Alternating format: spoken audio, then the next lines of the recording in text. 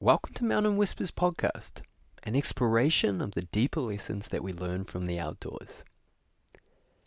In this episode, I chat with Mitchell Scott. Mitchell's one of the co-founders of Mountain Culture Group, which publishes the magazine Kootenay Mountain Culture and Coast Mountain Culture. They're among the most popular outdoor magazines in British Columbia. Mountain sports has completely transformed over the last 30 years. Not just in the technology of the equipment that is being used, but it's also its popularity around the world. Mitch has been part of this transformation, both as an enthusiast, taking part and watching and witnessing the way that mountain biking and backcountry skiing has developed over this time. But he's also had an influential role in documenting the culture and how it's changed. In the way he's founded these two mountain culture magazines, but also in working as the global director of marketing for Kona Bikes. In this conversation, Mitch takes us through that story of the transformation, how the sport has changed over those years, and some of the wider considerations of British Columbia becoming one of the most popular destinations in the world for mountain sports. We talk about the relationship with nature that you develop through spending time outdoors, and how that relationship can act as a way to help us better drop into flow states. Mitch shares with us his wisdom and experience around managing risk in these sports, how he manages fear, risk, and death, as well as how he has honed his gut instinct to make better decisions around this, around fear and risk, and when to hit that gnarly line and when to give it a miss. Really enjoyed this conversation. Hope you do too. Here's Mitch Scott. Cool, Mitch. So great to talk to you. I know anyone who's in BC is probably well aware of Mountain Culture magazine, whether that's Kootenay Mountain Culture or Coast Mountain Culture. This project in exploring the deeper lessons that we learn from the mountains is an exploration of mountain culture, and I feel like it's very similar to the vision that you have or what you create in your magazine. So I'm really excited for this conversation. But I'd love to start off just by learning a little bit more about your background. What was your introduction to the mountains? How did you become such a part of this culture? Okay. So I grew up on the North Shore in Vancouver.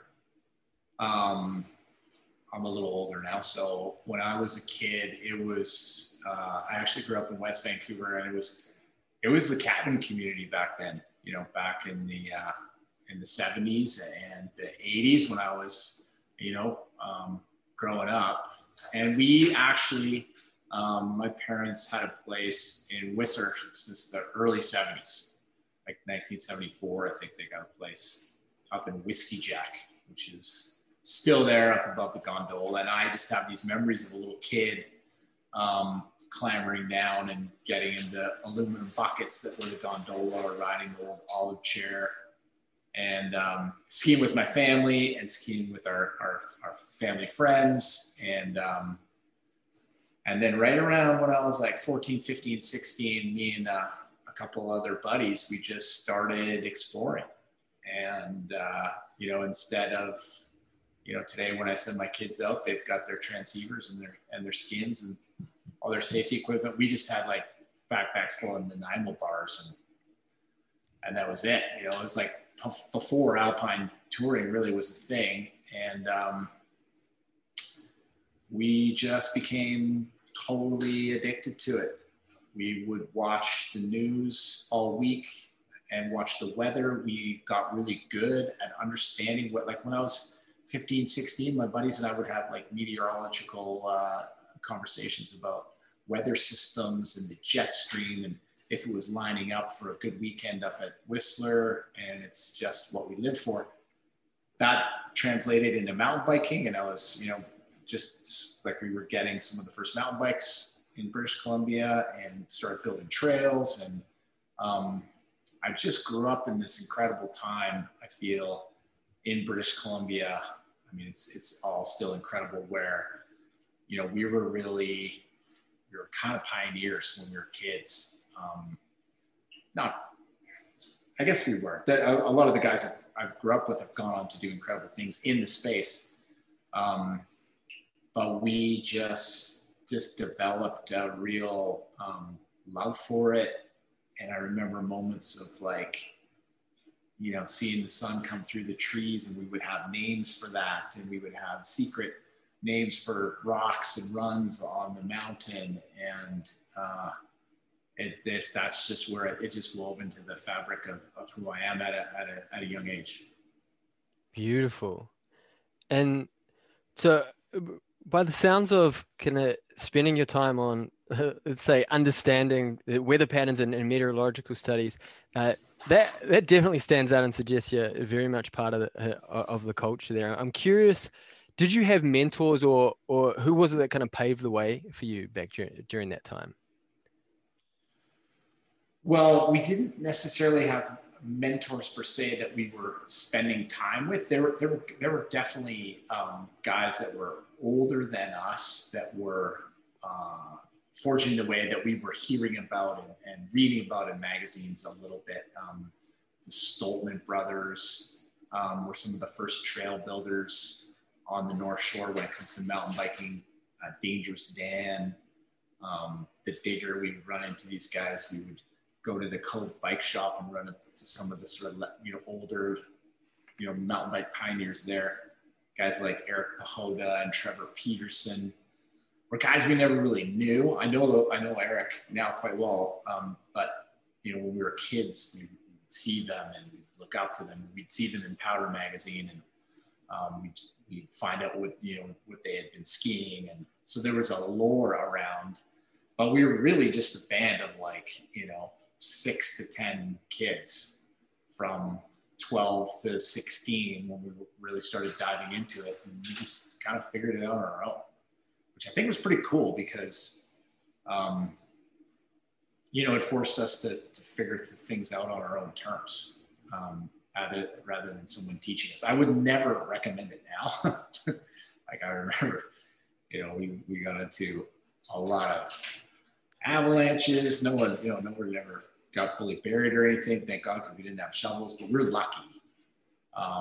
But we didn't know what we were doing. We're just kids. High on sugar and nature, just figuring it out on our own. Were there any hard lessons during that time, or close calls that stand out to you? Looking back now, yeah, for sure. I mean, not being able to find a hut and building a snow cave that collapsed on us, but we always just kind of never thought of it as being a big deal and got out of it. We would set off avalanches that wouldn't hit anybody. We thought they were cool. We just didn't know. There was no Avalanche Canada back then, or that just wasn't part of the culture then. So we kind of were blind to the danger a little bit and a little too innocent. So not really. As we started to get older, and we started to go deeper, and we've lost some friends for sure, people close to us, but at that early stage there wasn't. I think that's why it just enraptured us so much, because we were lucky and nothing really bad did happen. Some guys got hurt, but they're okay. Yeah. Gotcha. And so I know soon, again, the next step in that you ended up working for Kona at some point. When did you move into that, or how did the outdoors go from just being a hobby to a career for you? Well, after I finished university, I went to the University of Victoria. I went traveling for 6 months, and my goal was I wanted to trek the Andes. So I started in Peru, and I worked my way down to Tierra del Fuego, and I just went on all these solo hikes. And when I got back, just working in construction, I had taken quite a journal. I did the trip by myself, so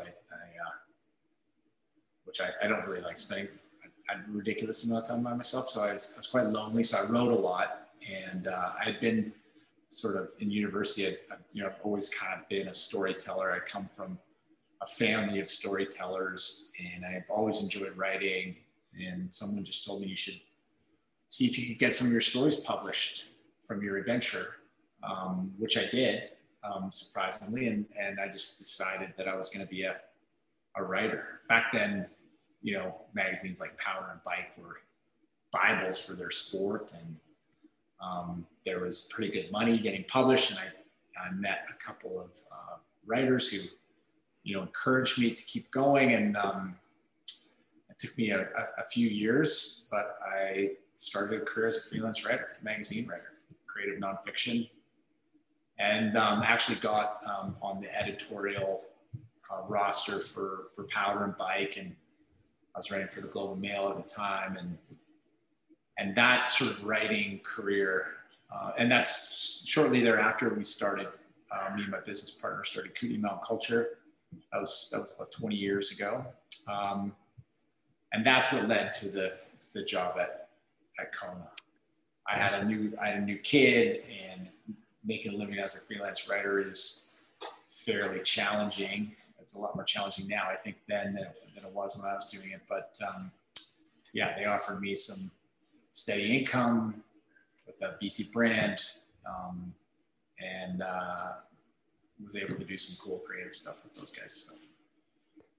Gosh, I didn't realize Kona came after Kootenay Mountain Culture. And so it sounds like Kootenay Mountain Culture started out of basically an avenue for you to better get your work published. Was that correct? Or what was the kind of the vision around it? Because I feel like it's morphed into something completely different since when you started, or was this the vision from the start?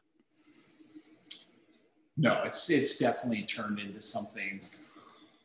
I think it's always grown and changed over the years. And the vision of what it is now, we didn't have at the start, for sure. It was actually started by my business partner, Peter Moynes, who was asked by a shop owner in town he thought it'd be a cool idea to start a magazine. My business partner, Peter, was a photographer at the time. He approached Peter and said, hey, let's do a magazine. The first issue didn't go very well for ad sales. I guess because a lot of people didn't want to advertise in a magazine that was owned by a shop. So the shop owner said to Peter, you can have the magazine. It could be yours if you just, take on, the debt that we've incurred. And it did well. Like it was definitely, it had launched and it was a thing after that first issue. So he decided to do it. And I started writing for the very first one. And then about issue 4, I came on as a 50-50 partner. The magazine had incurred a little bit more debt, so we just we both split the debt, took it on personally, and created a 50-50 partnership. And then, since then, that was over 15 years ago. We've operated both magazines debt-free since. Yeah. Wow. So over that time, I think we've had the very, very good fortune of having a staff that's grown up with us. So, we've got an incredible designer. He had just moved to Nelson from Toronto. He just left this really cool job as a design studio. He was looking for something cool to do in town. Our managing editor, Tara, who's, one of the best editors I've ever worked with in my career, started off as, we hired her because her dad was a linguist professor. So we figured she had experience. All of our staff has kind of grown up with us, and our core staff of probably 8 people has been the same for the last 15 years. So I think that collective talent and that ability to work together has allowed us to change the vision a little bit to the point now where it's really, like, I would say we do more journalism than anything. Before, in the early days, it was sort of a celebration of mountain culture, and it's very sports, and it was fairly bro, and it was, buddy went and skied this, and this new film came out, and now we're just, it always blows me away just how diverse our story lineup is, and we're getting into some fairly, contentious, difficult issues. We're doing a 3,000 word story in this latest issue on the issues of private land logging in British Columbia. Mm-hmm. So the vision has changed over the years, but I think at the core of it all is we want to articulate and give a voice to the connection between people and a landscape. And that's that. I don't think that's really ever changed. Yeah. Yeah. The connection between people and the landscape. And I can see how things like the holy issue or religion issue or fringe issues or conversations about death all layer onto that. I'm curious if you could speak a little bit more about issues that stand out for you or the particular stories that really articulate how it's changed over time. Yeah, good question. Well, I think the big one is, and I saw it happen in Whistler growing up there, is, people find a special place and they feel a certain entitlement or a certain ownership over it, and I remember the early days, it's localism. It's all of that. I was first year. Don't tell people where this place is. Keep it secret. But then at the same time, you need economies to keep things going, and tourism is interesting. I mean, I wouldn't say it's perfect, but it's probably better than logging, and it's probably better than mining, but it is disruptive, and then it's attracting a lot of people here, and using carbon. They're using fuels to get here, and then all of a sudden we've got a whole bunch of people in the space that live here, and housing prices go up, and so I think that the sort of the fight of the mountain culture, the mountain town to retain its identity through the face of growth and change is always one that's probably fascinated me the most, and we've written about it a ton from different angles. And it's always blown me away because people, I think they don't feel like they have control over it. Like it's something that it's inevitable and a place will get ruined. And I would argue that that's wrong. We do have the collective power. Things are going to change for sure. And you can qualify growth however you want to, but we have the ability to point it in a direction that is going to work for the people that come after us. Namely, I would say the most important ones would be our kids. So I would love it if my kids had the opportunity, and maybe they don't want to live here or not, but have the opportunity to do something cool in the place where they live, in the place where they're born, as opposed to I could either work at the mill or I could work at the mine, or there's nothing for me here, I'm moving on. So I think that issue is one that really fascinates me, and you see it working in some places and not in others. A town like Clearwater, which has got one of the best heli ski operations in the world, and the mountains are unbelievable, or Valemount struggles to make it work. Fernie is super cool, awesome town. It's gets inundated by Albertans, and then they go, and there's this push and pull. And then some towns like Rawson, I think, and Nelson and Revelstoke to a certain extent are doing a good job of finding that sort of mix of. What I always say with tourism is you want to attract the people that you would want to maybe put down roots and live there and contribute to the community. So when they're there and they're visiting, they're like, hey, we should be cool because we might live here one day. As opposed to, I don't give a fuck about this place because we're leaving on Monday morning or Sunday night. Yeah, this is an issue I think about a lot. Specifically, I live in North Vancouver, but previously lived in Squamish and am moving back to Squamish. And I specifically the trail network or on the Sea to Sky is there's a real they're very busy and congested. And I think a lot about how so much of the experience is often being one with nature that can get congested by other people there. Yet I am often conflicted by more people kind of living that life and engaging that activity is probably better for society.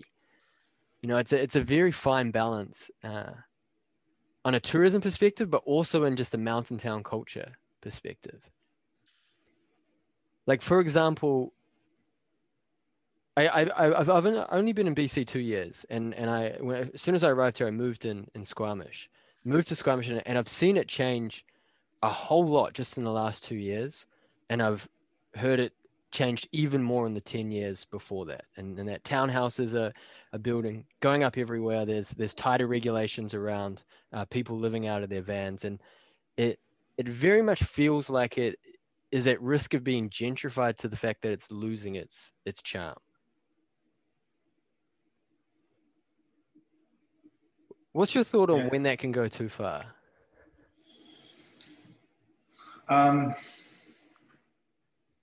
yeah, difficult one to answer. I think when it goes too far is that moment where the people that have really, say for example, like the core people behind the Squamish, and I forget what it's called, but the Squamish Trail Society, which I believe those people, and I know there's many hundreds of them probably now, have built one of the most incredible mountain bike trail infrastructures on the face of the planet, and they've done it with making agreements with First Nations, and they've done it, with public money, and they've it's just, I was there last summer. It's incredible.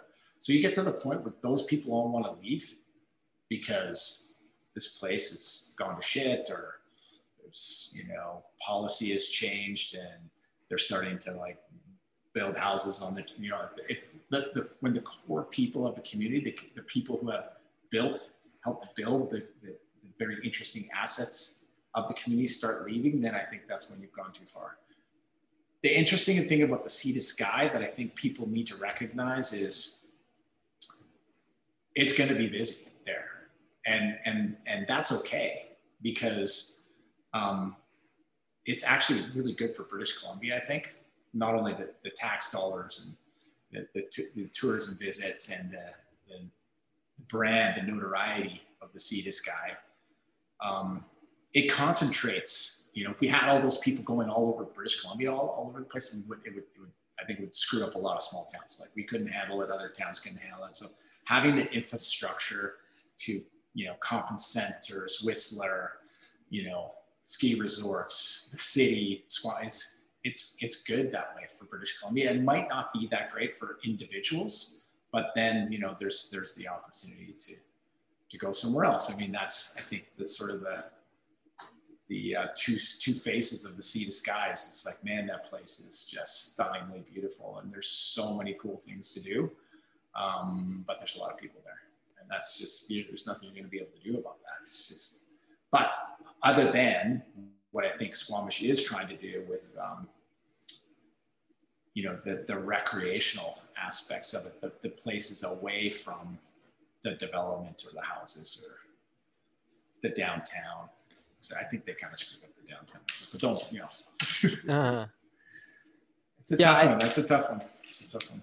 yeah, framing that challenge around the trail builders and the people that make the activities really world class is a good way to go about it. The way I've been thinking about it, which probably isn't the best way to think about it, is how something really awesome always starts with like a fringe group, and I think and I'm curious to get your thoughts on the growing popularity of, let's call it, outdoor recreational culture. Um, and that through kind of the 80s, 90s, early 2000s, mountain biking was very fringe. So was backcountry skiing and things, and as more and more as it's become more and more popular, um, it it can, when you get long lines for ski runs, or when they start graveling a trail to see some amazing glacier, or something, the experience and the magic of it can very much get lost or commoditized. Yeah. But at the same time, you have people and nature. So this has always been like the difficult, again, the two sides of this equation are, so you, on the one end, you could have nature to yourself and no one's there. And you're like, why is it, I can't believe I'm the only person here. And there are many places you can go and have that experience for sure. But then you need to realize that, well, no one else is going into nature.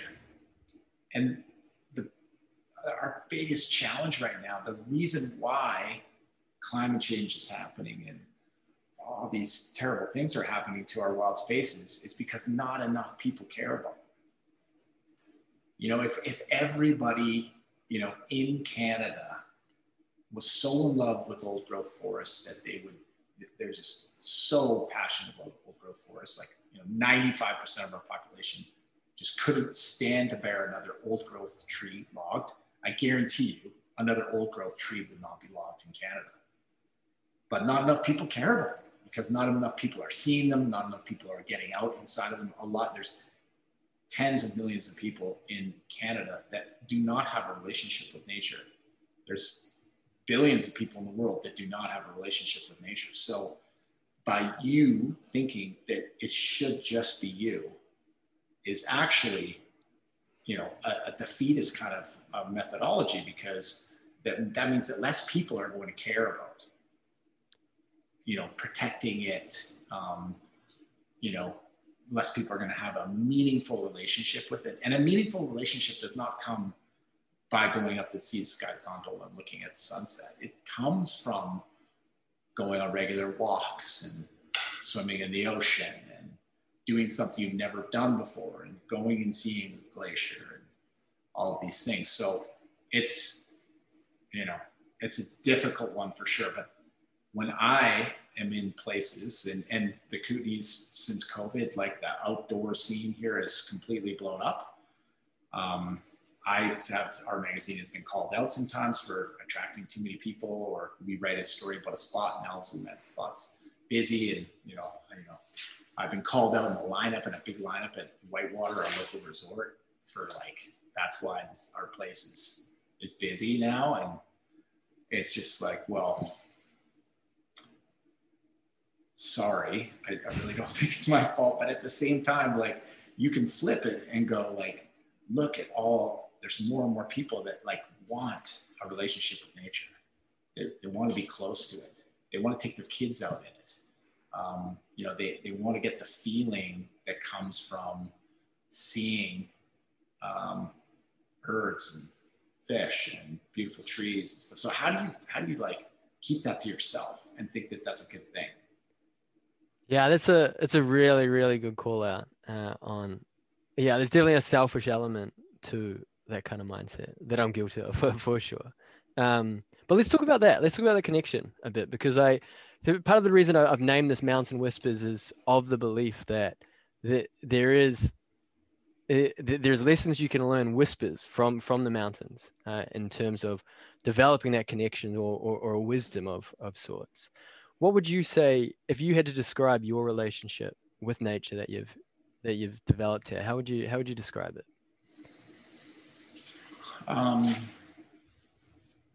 I would say that it's starting to become a very old friend that I have a ton of respect for.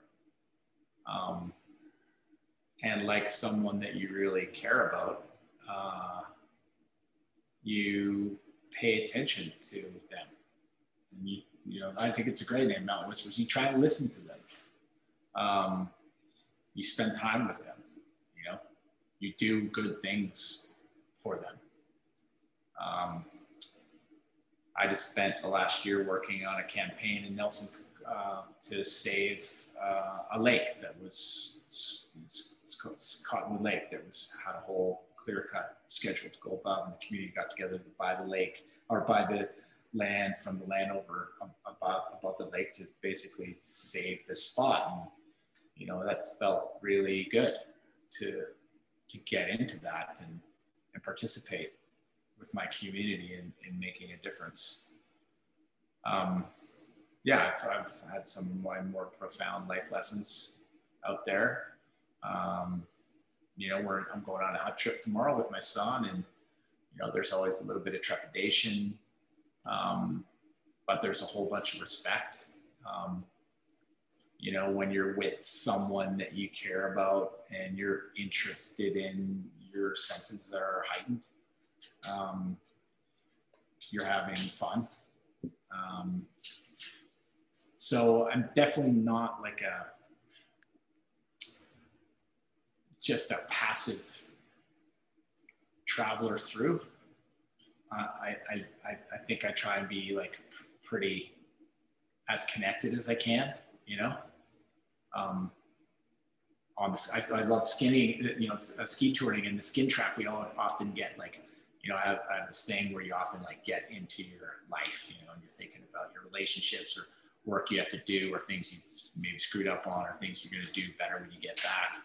And when I catch myself doing that, I immediately try and just like look at the things around, like, the needles on the trees and the way the snow's hanging off a branch, or, patterns in the snow and what's going on with the flowers, etc. So trying to be, it's an active relationship as opposed to a passive one. That's a good way to describe it. There's a philosopher out of Toronto, John Vervaeke, and he talks about this idea of participatory knowing, which is where you're participating in an environment, and the barriers between you and that environment start to blend together. And that's something that resonates with me when I enter a particular spot and find kind of the everyday to-do list starts to disappear into the background. And it is, I kind of define it as a flow state of sorts, but I really like the way you define it as an old friend or a friendship, and treating it as a way that comes alive, because when you treat it that way, you straight away have a lot more respect for it, and you start to think about what its needs are and how you can respect that and what you can do more. Yeah, absolutely. I mean, when you talk about flow space, I always find it so fascinating. It's a little different when you're skinning or you're hiking, maybe climbing, but when you're skiing or you're mountain biking, or you're in those moments where it's kind of intense and you really don't have any other opportunity but to just take all the information that's coming through your senses and through your experience and your body, translate it into movements that are going to get you where you need to go.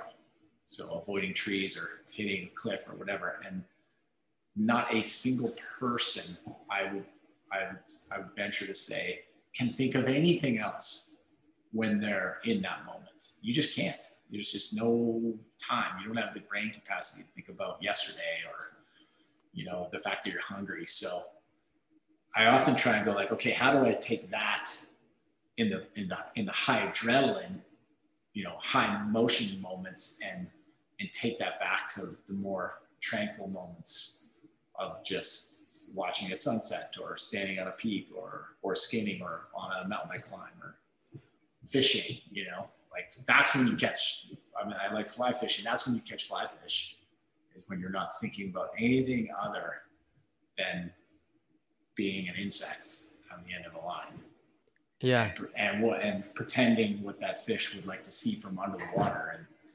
And I swear, those are the best fisher people are the ones that, go into the spirit of the fish or the bug. And they're not thinking about, the new wheels on my truck or the money I owe my buddy here. Shit. Absolutely. Yeah, when you talk about specifically on the downhill of a mountain bike or ski, that's for me, it's the same. That's the most reliable way for me to drop into flow because you've got no choice but to drop into flow. If you're out of flow or if you're thinking about anything else other than the direct experience and your interaction with the trail and your bike, uh, you're risking into trouble. But if you're absolutely focused on that, it's a completely different experience. And then it also resonates with me a lot to translate that to the still moments as well. And I kind of treat it as a practice of like the climb is often those moments of stillness and kind of resting at the peak is those moments as well. And it's that stillness that allows me to go that much further on the downhill. Yeah, but isn't it interesting that we need that kind of stimuli to really get us into that state? And especially for me. I mean, I'm sure there's people that are, and I know some people are better at doing it, but it's like, I don't think it's hard for me to get into the pure living in the moment that I am when I'm in that like sort of high risk second, as opposed to being, just sitting still. I can get there sometimes, but it takes more work, Whereas like the second you drop in on something, it's instantaneous and it's over quickly. And yeah, maybe when you're really shredding, you're there.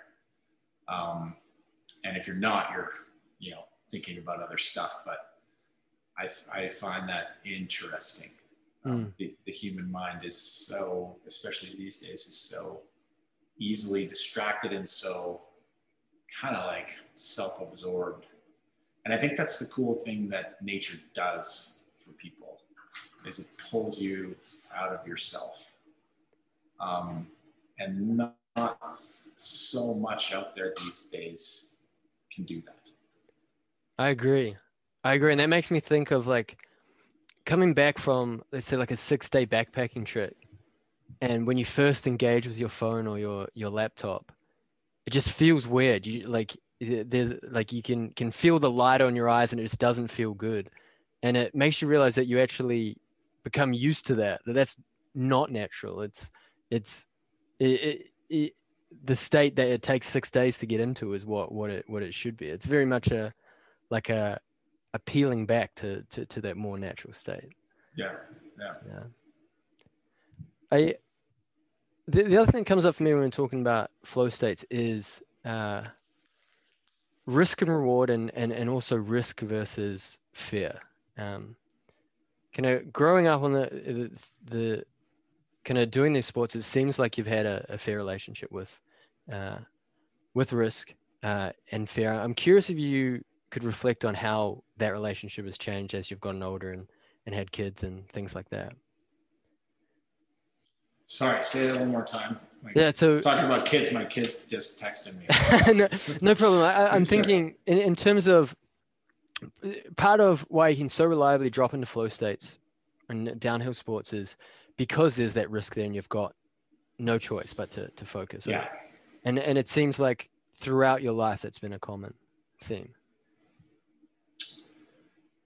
Yeah. So, I mean, I really believe it's a good thing. And I think, the rise of adventure sports and extreme sports is a good thing.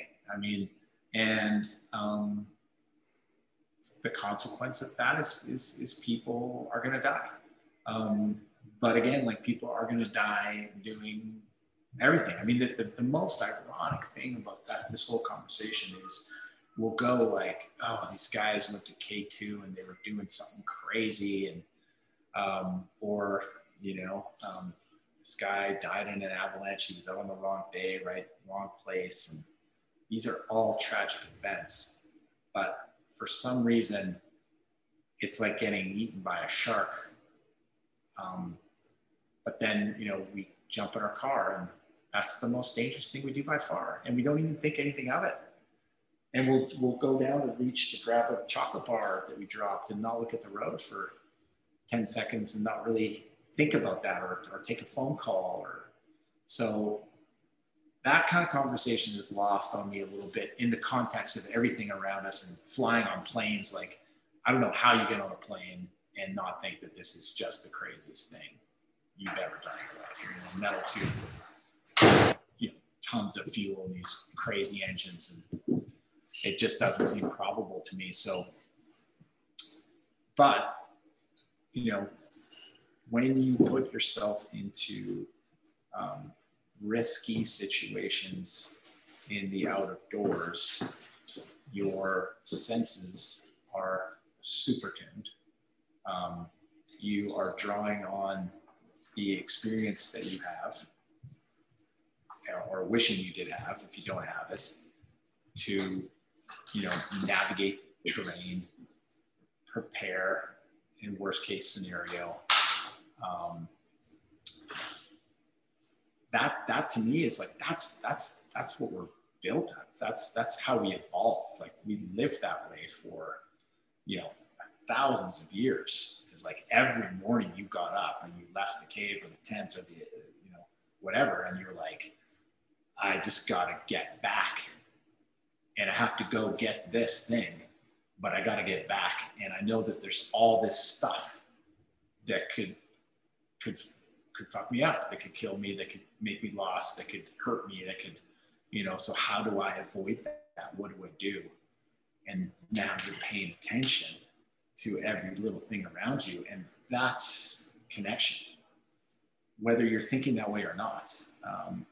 What I love about backcountry skiing is, and I'm seeing it in my youngest son, is a really cool program at this school here in Nelson, and he's an amazing skier, is he is learning how mountains work in the wintertime. And, you know, how snow stacks up, what weather does, where are good places to get up, you know, onto a ridge, what are the safer slopes, what's going to hold depending on where the sun is, what's going on with the temperature. And he's just doing it because he likes to shred. But in the background, he's 18 years old, and it's starting to come out now. He's developing this really tangible relationship with nature. So what is that going to result in down the road? Well, who knows? He could just be a skier and go on to be an accountant or whatever. But is that person going to be more interested in riding his bike instead of driving a car to school? Is he going to be more interested in standing up for a place that's going to be logged? Is he going to be more interested in, you know, caring for other people because he recognizes that people are just nature too? So I think the spin-off effects of that are quite profound. And it's in this modern age, like, what other, aside from like farming, or, you know, like tell me, what are the other avenues that today's youth have to connect with the natural space? I mean, he's very lucky to live where he does, but, you know, where are those opportunities to learn those lessons and develop that connection? Yeah, and it makes me think about how these days the majority, I mean, there's contention in politics around it, but obviously climate change is on the top of many people's mind, but there's also all the other shit you have to do and worry about, you know, and it's not until you have that deeper relationship and experience that awe and experience that flow that it becomes so much real, and it's easier to take those sacrifices to make sure you're buying local and not buying factory farmed or supporting the environment in that way. The other thing that came up when you said that is it sounds like there's, in terms of dealing with risk and consequence, I also very much do think one of the other key lessons you learn from the mountains is a more of an acceptance of death and risk and harm is a great way to live a better life, or to value your own life a bit more. For me, I grew up competing in track and field and moved to mountain sports when I realized it was so much more fun than running around a track. but I very much have gotten into downhill mountain biking and backcountry skiing when my brain is fully developed. And so there's there's there's a lot more fear that I have to confront. And I found it fear and risk as well. But I find it a very healthy practice to feel that fear and then do it anyway. I'm curious how fear comes up for you when you're outdoors these days. Well, I'm getting older, so I've been doing this my whole life, so I have the benefit of being able to make maybe fairly good decisions, and then also having the skill set perhaps to like avoid eating shit on the regular, like as opposed to like I've tried surfing a bunch of times and that just horrifies me. I suck at it, I crash all the time. So being in the mountains today, probably what scares me the most is like when I take my kids out there and I feel like I'm like the responsible one, or I go with my wife and we leave our two little daughters at home, and they're 15 and 13, and we instead of back in Chihuahua, we left them at home for 3 days. So just this kind of lingering fear of like something happened out there, we left them, like that kind of stuff. But it's usually like before I go, and when I'm there, it's lessons. But I think I just you just gotta like you just gotta accept it, and however it comes, and you just go like, okay, it's there. Worst case scenario is bad for sure, but am I going to stay home because I'm worried about worst case scenario, or am I going to go and just do everything in my power to mitigate and avoid worst case scenario? When you're there, you're going to get into situations where you need to make a call in a moment. Slope's getting warm. Is it too warm? You want to go over this pass? You should go for it. Relying on your experience, relying on your friends, being with people that you can kind of trust to help you make smart decisions. And then just kind of going with your gut. And that's where I think a lot of people that are new to sports get into trouble, is they don't have that gut instinct to rely on. And that really only happens over, committing to something for a long time. And that being said, like in the past, I've definitely done some stuff that has been super risky. But I've always just kind of, in those high risk moments, I just go inside and I try and figure out if this is something I should be doing or not, and listen to that instinct and respond to it. And I've definitely stood down from lots of things. And I definitely have eaten shit. But it's kind of a fun thing to deal with. I think, it gets the juices flowing a little bit, We're not afraid of driving a car, and most of us aren't afraid driving in a plane. A lot of us, when we get into a helicopter, we're not afraid. And I know there's a lot of people living in places around the world that deal with fear every day that they can't control. And I can't even sort of touch on those points because I've never been in that situation. I've been in places where I've been afraid of, of other people or dangerous, neighborhood or whatever. But dealing with fear on your own terms in the mountains, or pushing yourself athletically, or even just pushing yourself in business or creatively, is fun. And I think it's worth doing. And it's surprising what can happen. I was with the free ride team.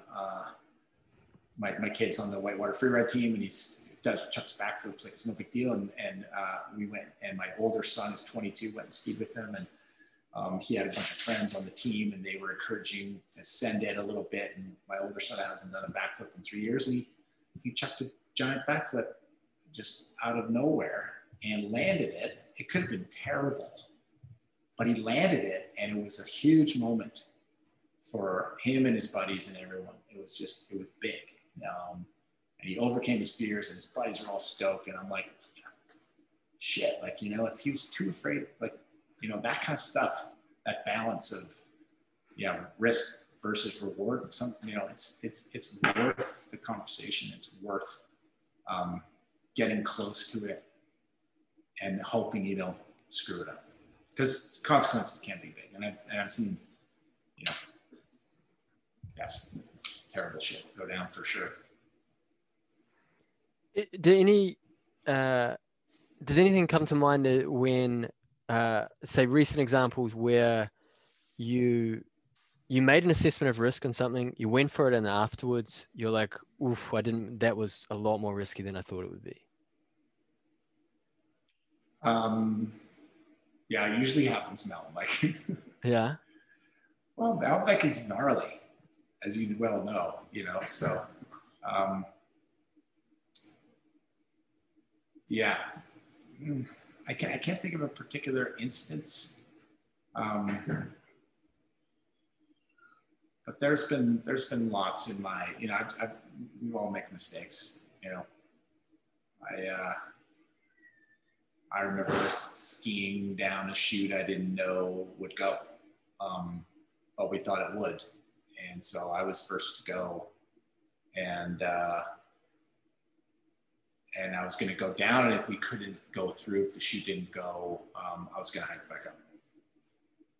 And, you know, a ways down the chute, my tips hit a little slope that was in the sun, and it popped and took me for a ride, and I was sliding down the chute that I had no idea if it cliffed out or what it did, and I went around the corner, and it was like, you know, 50 feet of low angle rock, or high angle rock, you know, like no snow on it. And somehow, some way, my boot caught, and I catapulted over the thing and landed in the snow, and it was fine. So, okay, well, I'm never going to ski down a chute that I totally goes before. But otherwise, yeah, I don't know. I think I'm not the riskiest guy. I've been pretty calculated, I'd say. Mm-hmm.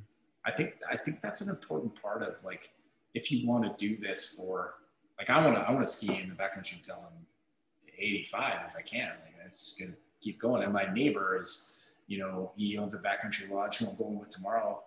He's 70 and he shreds, and he's smart, and you know, his risky days are over, and he's very calculated. And you know, a lot of these guys that have been in the game is like, you don't get into avalanches. Like, you've got your avalanche gear and your avalanche training, but, you know, a lot of what's missed in avalanche training especially is like, and that's the amount, that's the big training. It's not your peeps rescue, how fast you can unbury someone. Is like, don't ever get into an avalanche. That's going to solve all your problems. Mm. So I'm in that mode in my life now, is I want to do this for a long time. So I'm being pretty smart, and I don't need to, you know, prove to anyone anything with lines. But you know, when things open up, and when the time is right. And if you're feeling it, like, you know, take it in that moment.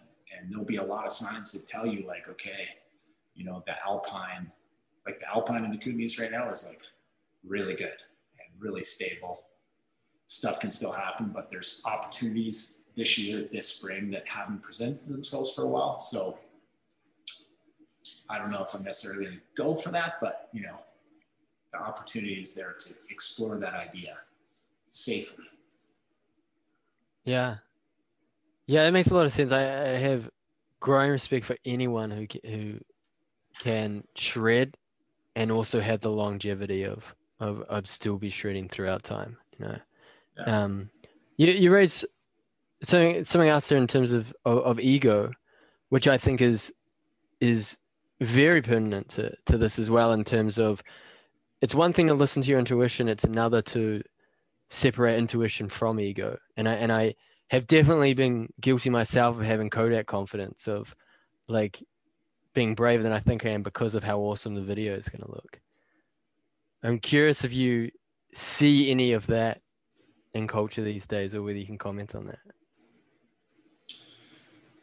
Oh yeah, I've seen a ton of that. I mean, I've been in, through my career, I've been in a lot of, I've produced and directed a bunch of films in ski space and mountain bike space, and seen some terrible crashes, seen some incredible things go down as well.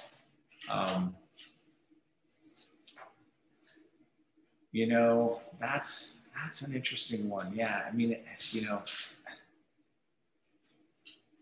there's a real difference between, and I think Instagram and social media and stuff is kind of plays a weird role in this, because you do something epic and your initial reaction is to tell everybody.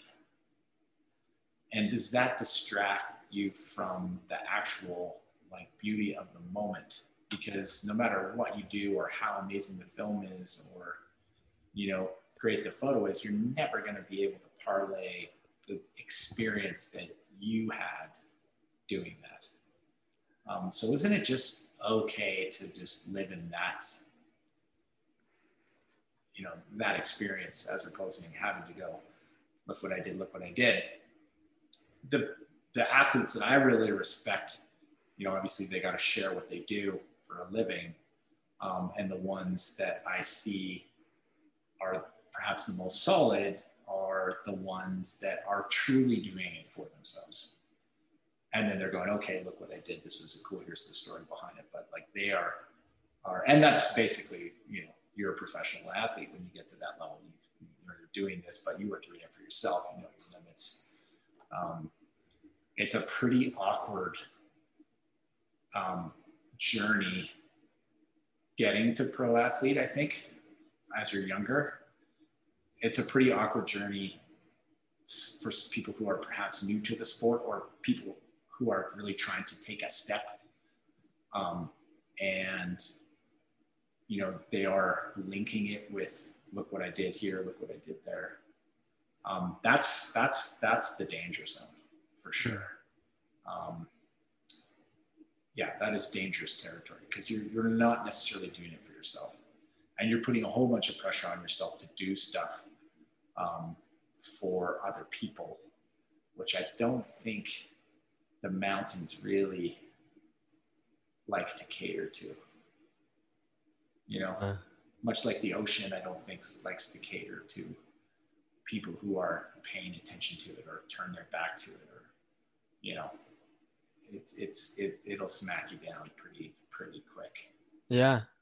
And then with snow especially, just the subtleties are so fine. I mean, it basically comes down to a snowflake, right? Whether you live or die sometimes in avalanches. So that's why I think magazines like ours, or podcasts like this, or people talking about this, especially for people who are new to this, because more and more people are getting into it, and more people are exploring backcountry, and the access is incredible. And there's snowmobiles now, and there's awesome maps on your phone, so you know exactly where you are, and there's tons of safety stuff just in the last 20 years. So the gear and the access is way ahead of a lot of people's skill sets, and they're really in a rush to get up to where perhaps some of the other people they are or in the town are, and that rush is, if it's not done with humility and respect and a whole lot of learning, that can be hyper dangerous, I think. Yeah. But definitely worth it. Yeah, I love the framing of the ocean or the mountains. Mother Nature doesn't really treat too kindly to ego, and that's one of the great teachers is humility, and being able to hold that Mother Nature could end you in any moment, and you could be doing nothing wrong. You could just be caught in a change of weather in the wrong place, or or one snowflake falling the wrong way, and it's not going to end well. Mm. Yeah. I'm curious, we've covered risk, death, ego, humility, connection with nature.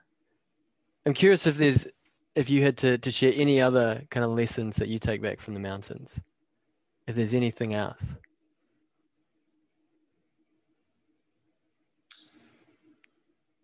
Yeah, I would say um, for myself personally, uh, like creativity, I think is and friendship are two, you know, big pieces out there that um, you know, that's where a lot of your time is spent, especially if you're with other people. Um, you know, if you go ski touring for a full day, you're skiing for like 20 minutes in an 8 hour day, or half an hour maybe, where you're actually skiing. The rest of the time you're walking and you're talking. Um, and I've always felt it's, for myself personally, like that's where I'm probably the most funny. Um, that's where I like to be the biggest goofball. That's where I've had some of the more kind of emotional experiences and bonding experiences with my friends, my partner, who I spent a lot of time in the mountains with, my family. Um, and I think that's on an equal level with all of those. You know, there's lots of lessons to learn out there, but there's it's an opportunity to be your true self. You know, you're you're in the middle of nowhere. There's no one else around except you and those closest to you. And if you're doing it right, like people that you really trust and care about, and these people you might be leaning on to help save you, or you them. And even though you're not really thinking about that, you need to be prepared for that.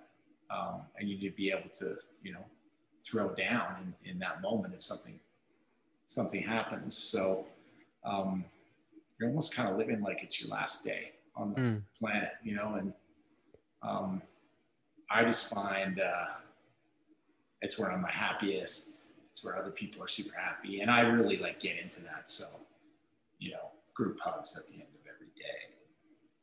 You know, doing crazy photo poses on the summit and being a total goofball in the lodge and just trying to laugh and soak it all in, like every second of it. That's really important to me. Yeah, that resonates a lot. I think, especially, I've been getting a lot more into mountaineering over the last year, and it's the same for backcountry skiing. Is that you truly are at the whim of your partners, Yeah. and it's those hairy situations, and also kind of understanding that really builds those relationships and breaks down those barriers. And I mean, it's any like time spent with a true mountain person in the mountains, they're all hilarious. Mm. They're all super creative. They're all super witty. Um, they all have their own sort of interesting, you know, sense of humor. Um, you know, so I think, yeah, that camaraderie and just that character building is really cool. And it's something you really want to pay attention to. You know, it's not just about like how much power are we getting and let's go ski that, let's go ski that. I mean, most of your time is going to be spent communicating with these people. So you might as well make it as awesome as you can, because you're not sitting in a living room or you're not just having a dinner. You're like, you're on an adventure. This is a big deal, and it don't happen every day. So I see sometimes people just kind of taking that for granted. Just like, Yeah, oh, we're just out for a ski tour. This is no big deal. Blah, blah, yeah, I love that.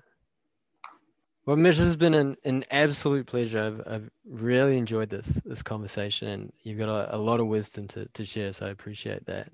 Uh, I'm curious where people can find more of you. I know have you probably got another edition of KMC coming out soon? yeah. So we actually managed to publish straight through um, the COVID pandemic, which is crazy. We lost Coast Mountain Culture for the short term, hopefully, but we put all our energy into creating Mountain Culture. So our summer issue is coming out in May. The resourcefulness, I think it's the resourceful issue. So they go really fast these days. So you can get a subscription if you go to group.com. That's where all our stuff is. And you can follow Kootenai Monk Culture on Instagram and Facebook. And then, yeah, that's where most of my stuff is these days. Yeah.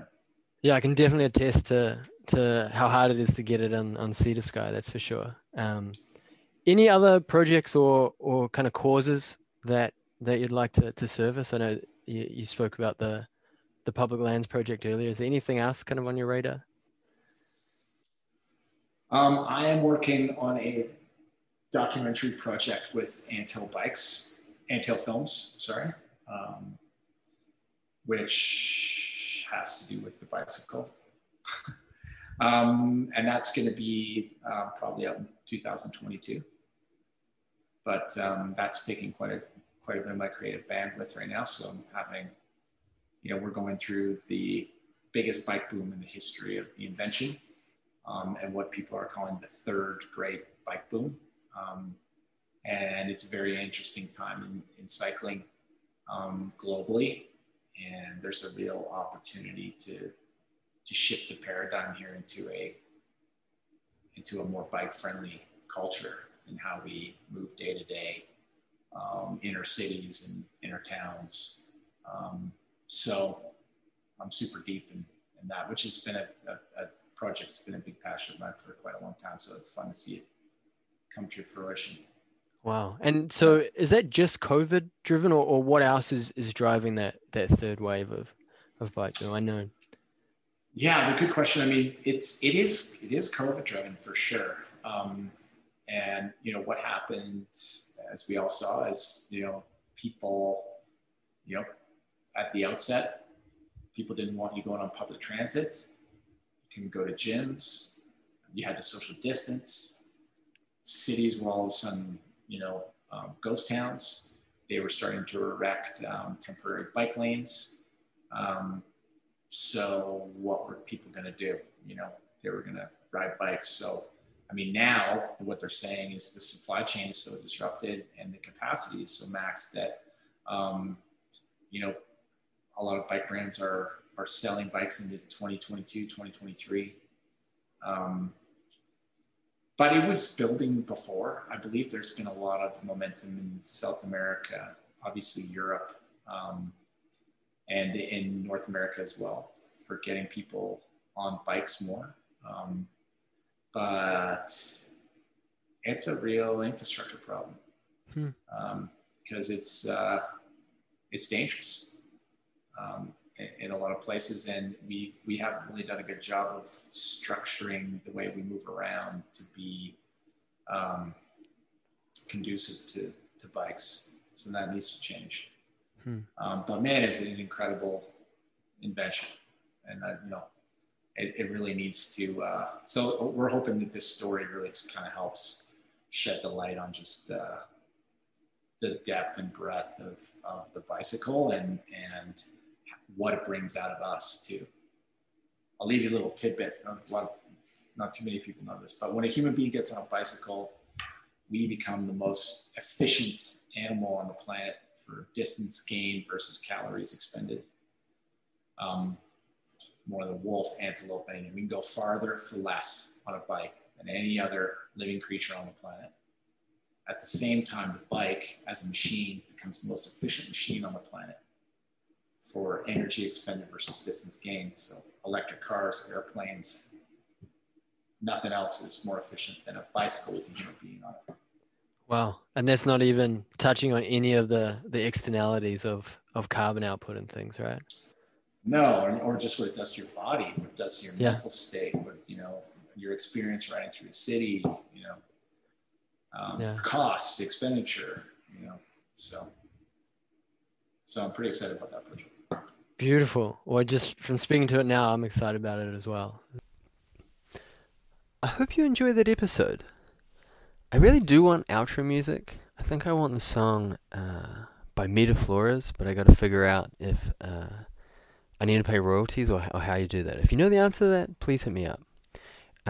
You can find Kootenai Mountain Culture magazine at Valhalla Pure Outfitters if you're in BC. Very difficult to get. They get snapped up very quickly. I believe Coast Mountain Culture is still on hiatus. If you enjoyed this episode, tell a friend or hit me up directly. Probably best way is on Instagram, TimStewNZ.